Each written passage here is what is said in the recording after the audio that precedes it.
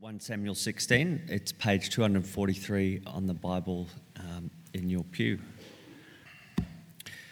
The Lord said to Samuel, How long will you mourn for Saul, since I have rejected him as king over Israel? Fill your horn with oil and be on your way. I am sending you to Jesse of Bethlehem. I have chosen one of his sons to be king. But Samuel said, How can I go? If Saul hears about it, he will kill me. The Lord said, Take a heifer with you and say, I have come to sacrifice to the Lord. Invite Jesse to the sacrifice, and I will show you what to do. You are to anoint for me the one I indicate. Samuel did what the Lord said. When he arrived at Bethlehem, the elders of the town trembled when they met him. They asked, Do you come in peace?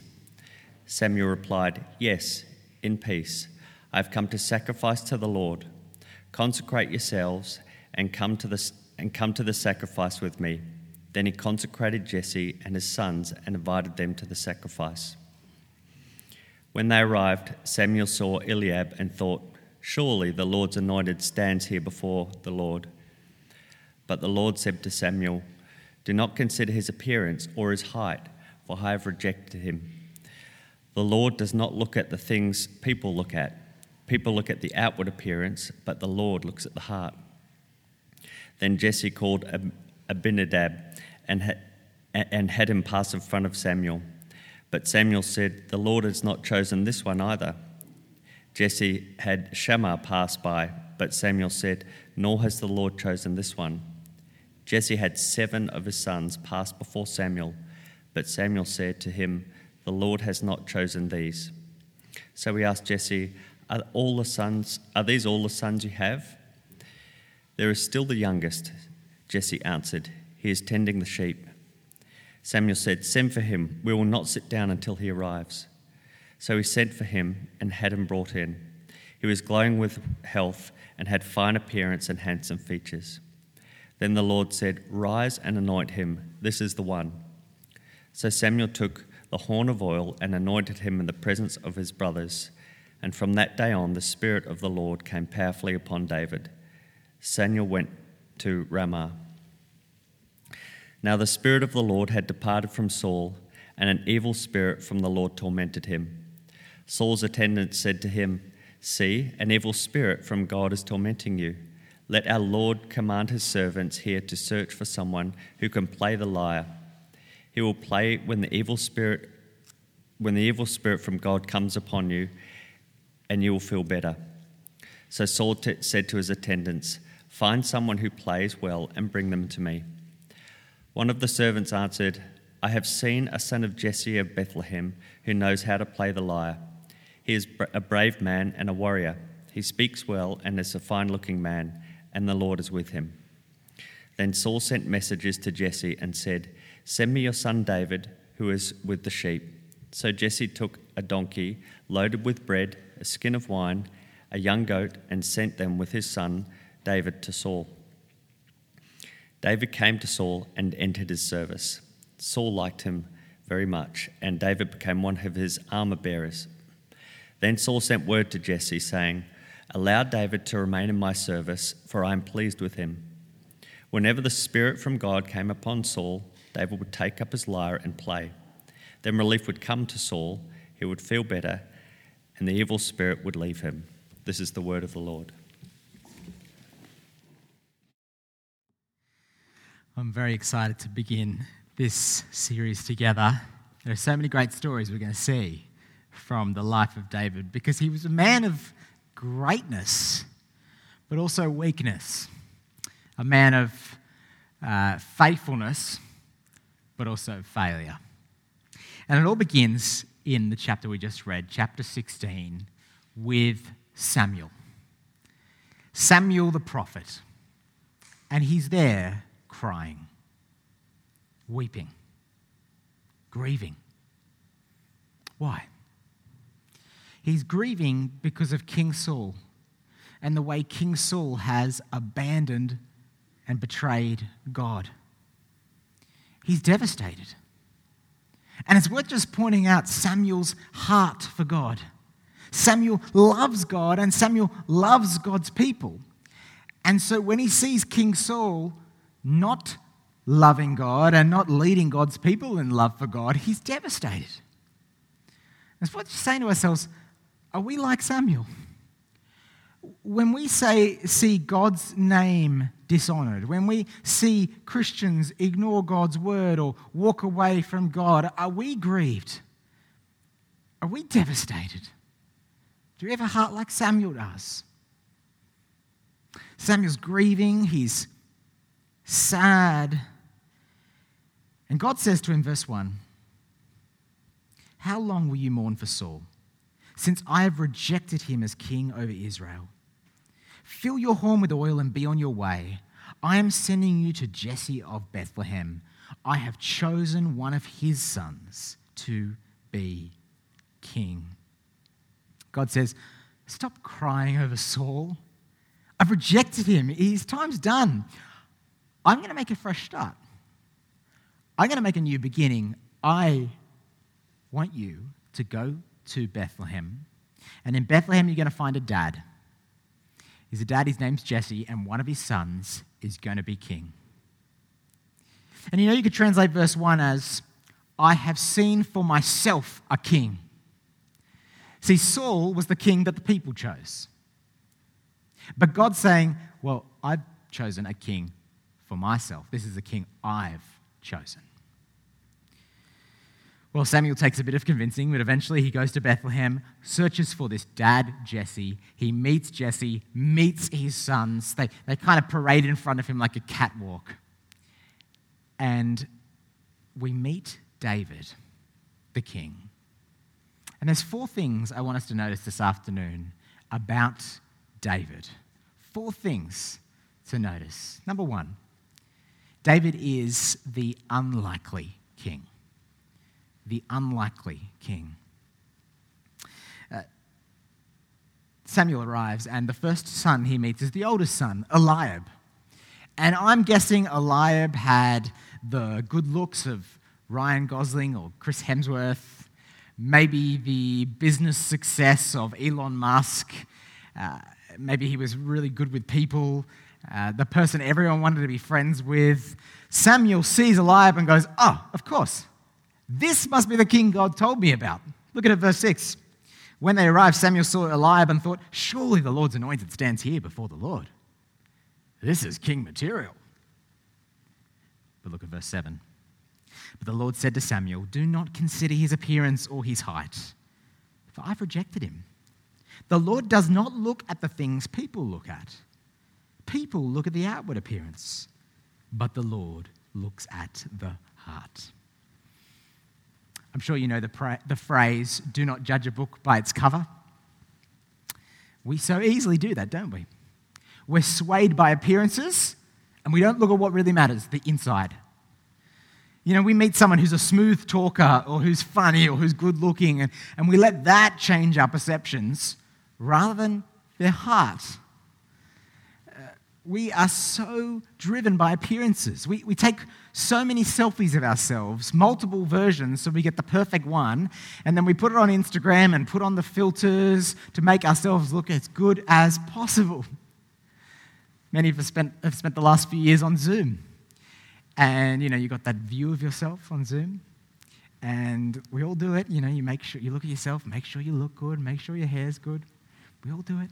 And do you know there's a feature on Zoom called Touch Up My Appearance? Have you seen that? You've all seen it. Come on, fess up. You've all seen it. You can turn it on and make yourself look extra good, remove any flaws, make yourself look perfect. If you were wondering why I looked so good during lockdown last year, that's why. That was a joke, but anyway. Mate, you can laugh, it's okay. Do you know that throughout COVID, plastic surgery numbers have skyrocketed in Australia? Skyrocketed. We are so driven by appearances, by looks, and it is especially tragic when this happens in the church. Especially tragic. When in the church, God's people, we make value judgments based on how cool the pastor is, or how great the videos are, or how good the website is, or how many people are sitting in the pews, and that's how we assess what's good. You see there, verse 7, he says, the Lord does not look at the things people look at. People look at the outward appearance, but the Lord looks at the heart. Isn't that refreshing? It's so exhausting, always trying to be the perfect family or have the perfect looks or look younger or be successful. Isn't it exhausting? We have a God who loves us, sees our heart. And so, as we're going to see, God ends up picking a king that's not kingly material at all. He's unlikely. But God's always done that. God has always humbled the exalted and exalted the humble. I mean, if you're a Christian here this afternoon, you are not a Christian because you are impressive, wealthy, good-looking, successful. None of those things.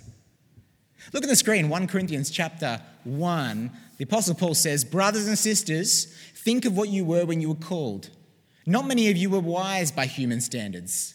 Not many were influential. Not many were of noble birth. But God chose the foolish things of the world to shame the wise. God chose the weak things of the world to shame the strong. God chose the lowly things of the world and the despised things and the things that are not to nullify the things that are, so that no one may boast before him. Why are you saved? Why are you forgiven? It's only because you've humbled yourself before Jesus and said, God, I need your grace. Forgive me. It's not about being impressive. And so God says, no, not Eliab. Who does he pick to be king? Well, that's point 2. The chosen king. The chosen king. Look at verse 8. And I want you to notice as we read these verses, the word chosen keeps coming up. Verse 8. Then Jesse called Abinadab and had him pass in front of Samuel. But Samuel said, the Lord has not chosen this one either. Jesse then had Shammah pass by. But Samuel said, nor has the Lord chosen this one. Jesse had 7 of his sons pass before Samuel. But Samuel said to him, the Lord has not chosen these. Do you remember the film Cinderella? I used to love those old Disney films. These new remakes, they're just nowhere near as good, these live action ones. Give me the originals. Anyone with me? Anyone? Just me. Okay. But the originals, they're so good. I remember Cinderella. And you know that scene where the prince is trying to find the woman who fits the slipper? And he goes to one house and the evil stepmom's there, and she gets all 3 of her daughters to try on the slipper. None of them fit it. And the man says, have you got any other daughters that live here? And the stepmom says, no, no one else. And then Cinderella runs out of the kitchen, asks to try on the slipper, and it fits. And that's kind of like what's happening here. We've got Jesse, and he's parading through his sons, hoping that one of them are going to fit the kingship role, hoping that one of them, the shoe's going to fit. And God keeps saying, no, no, no. And Samuel says to Jesse, are you sure you don't have any other kids? Any kids hiding somewhere that I don't know about? And Jesse says, well, I do have one, but he's not king material. I didn't even bother inviting him, to be honest. Verse 11, there is still the youngest, Jesse answered. Now that word youngest, actually you could translate it as smallest. It's a bit of a derogatory term, which is funny because I've stood next to the statue of David in Italy and it's incredibly tall. He's the smallest, Jesse answered. He is tending the sheep. Being a shepherd was a lowly job. Not impressive at all. Even slaves did it. But he's not king material at all. But Samuel says, no, send for him. I'm not going to sit down until I see him. Verse 12. So he sent for him and had him brought in. He was glowing with health. Some people translate that as reddish. In other words, David was probably a redhead. Any redheads here? Shout out to that. King David was a redhead. He was glowing with health and had a fine appearance and handsome features. Then the Lord said, rise and anoint him, This is the one. This is the one. A small, unlikely shepherd boy, the youngest, would become the greatest king in all of Israel. Why did God choose him? Why not Eliab? Why David? Answer? Because God chose him. God chose him because he chose him. God, the sovereign God, the loving God who plans all things and makes all the perfect choices, had his heart set on David. When it says the Lord looked at the heart in verse 7, it doesn't mean that God looked at David and went, oh, wow, what an impressive man. What a godly guy. Look how much he loves me. I'm going to pick him to be king. No, it says something similar in chapter 13. It says God's going to provide a king after God's own heart. What it actually means is not that David was really godly and had a great heart and so God picked him. What it means is that God had set his heart on David. David was the man of God's heart, the man God had chosen. That's how he sees things. He hadn't chosen Eliab, he had chosen David. God chooses who he wants to choose. And David was the king that he had provided. Well, David was a great king, but he failed, as we're going to see later in the series. And many of the kings that came after him failed as well. So 400 years later, the prophet Isaiah promised another king. Many years after that, an incredibly unlikely king was born in a town called Nazareth, which people thought, oh, what good could ever come from Nazareth? Born in a stable, working a blue-collar job as a carpenter, a king that would end up dying on a cross. What kind of king dies on a cross? And an unlikely king. But that king was God's perfect king, Jesus Christ, the King of Kings, the Lord of Lords. David, the great king, points to the perfect King Jesus. David, the great king, points to the perfect King Jesus who gives us hope, peace, forgiveness, love, mercy. He is the king that we gaze at as we look at 1 and 2 Samuel. And so let me ask you 4 p.m. Do you bow your knee to Jesus? He is the king God has given us. The unlikely king that God rose from the dead. We all bow our knee to something, to someone. Whether we're bowing our knee to our career, or money, or pleasure, or success, or family. But Jesus is the only one worthy of us bowing our knee. He is God's king. Do you bow your knee to him? So David is the unlikely king. Secondly, he is the chosen king. Thirdly, David is the shepherd king. The shepherd king. Too many leaders these days don't lead for the good of the people, they lead for themselves.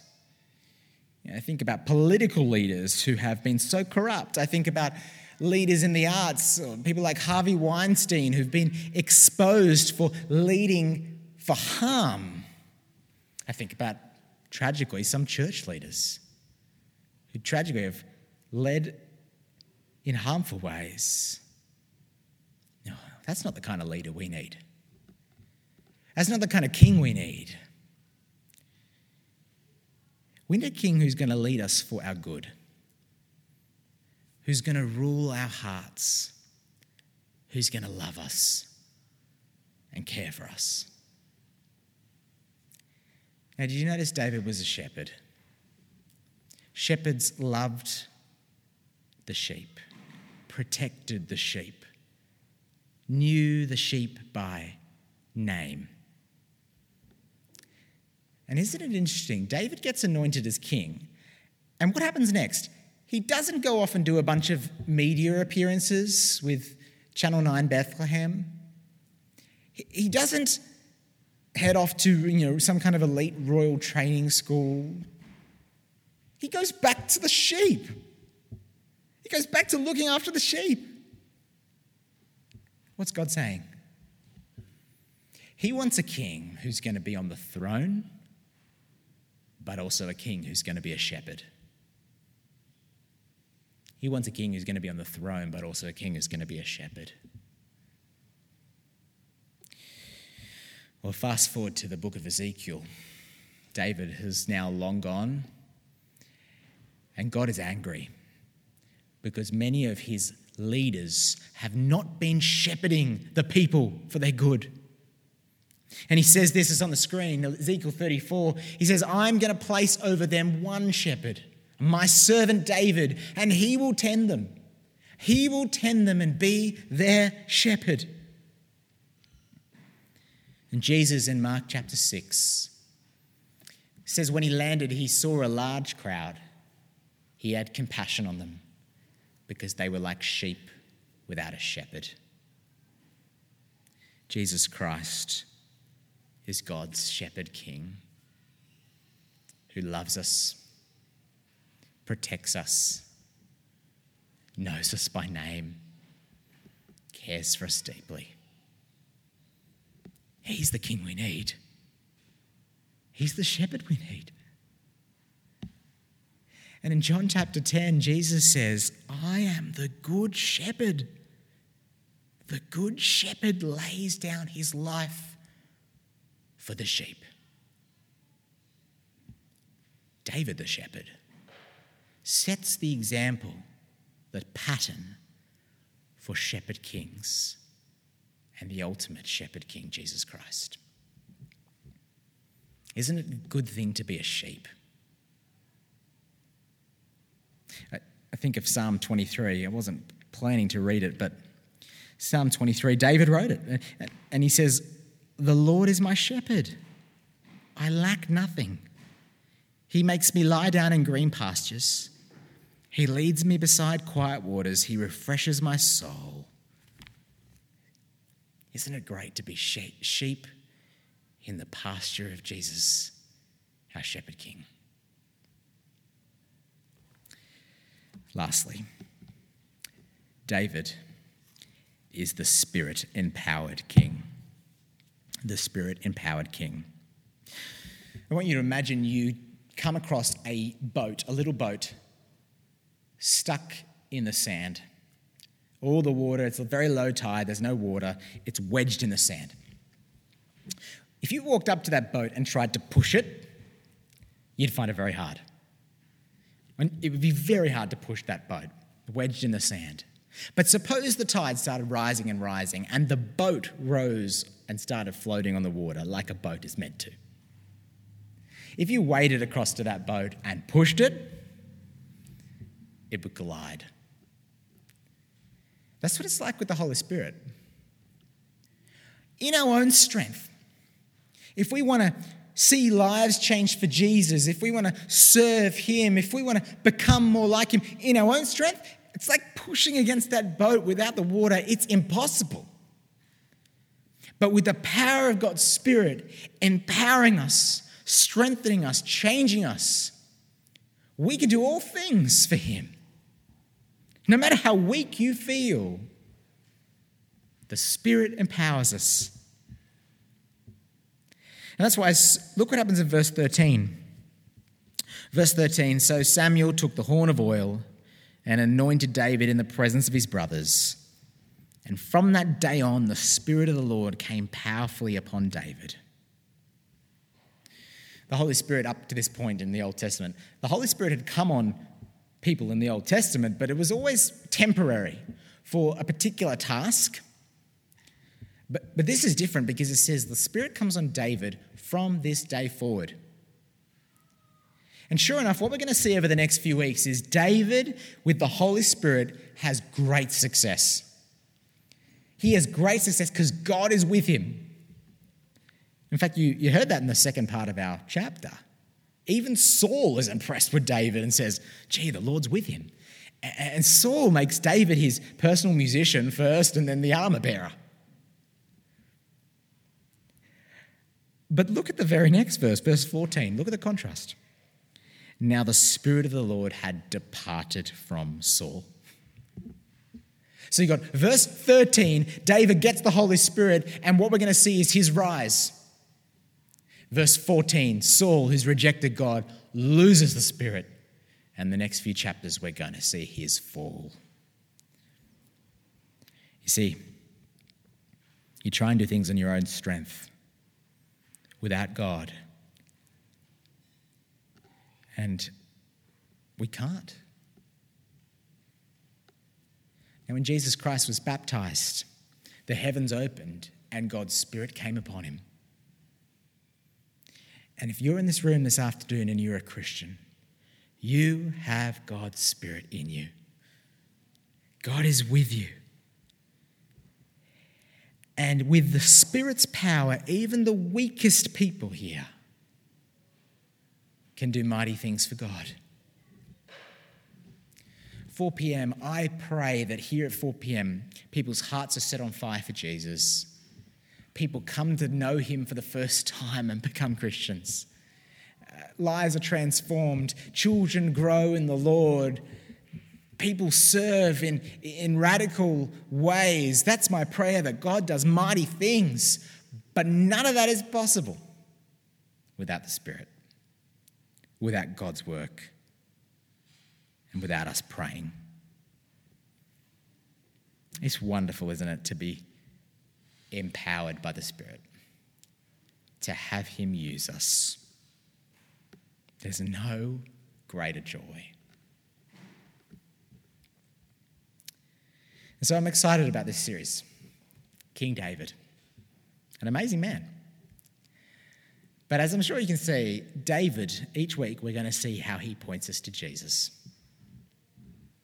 David, the unlikely king.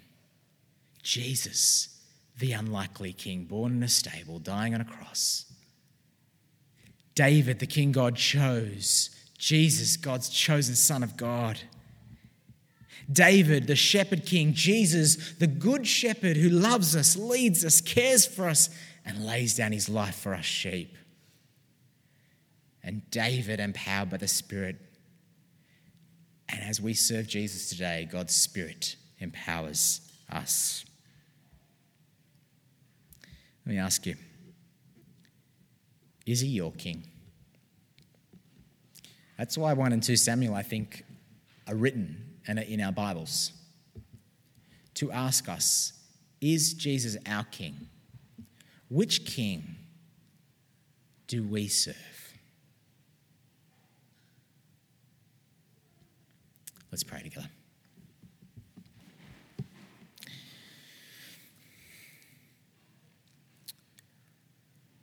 God, we thank you for King David, for the stories of his life, his wins, his losses, the way he loved the Lord and led his people. And we thank you for Jesus. We thank you that he was born in such an unlikely town, in an unlikely stable, died an unlikely death, but that you exalted him after he was humbled. Thank you that you chose us. Thank you that you see beyond outward appearances, but see the heart. We thank you for the way he shepherds us and leads us. And we pray that by your Spirit you would prepare us for great works of service, loving you, loving others, serving your people here at church, and serving the lost with the gospel. Take us and use us in your service. King Jesus, we want to bow our knees to you.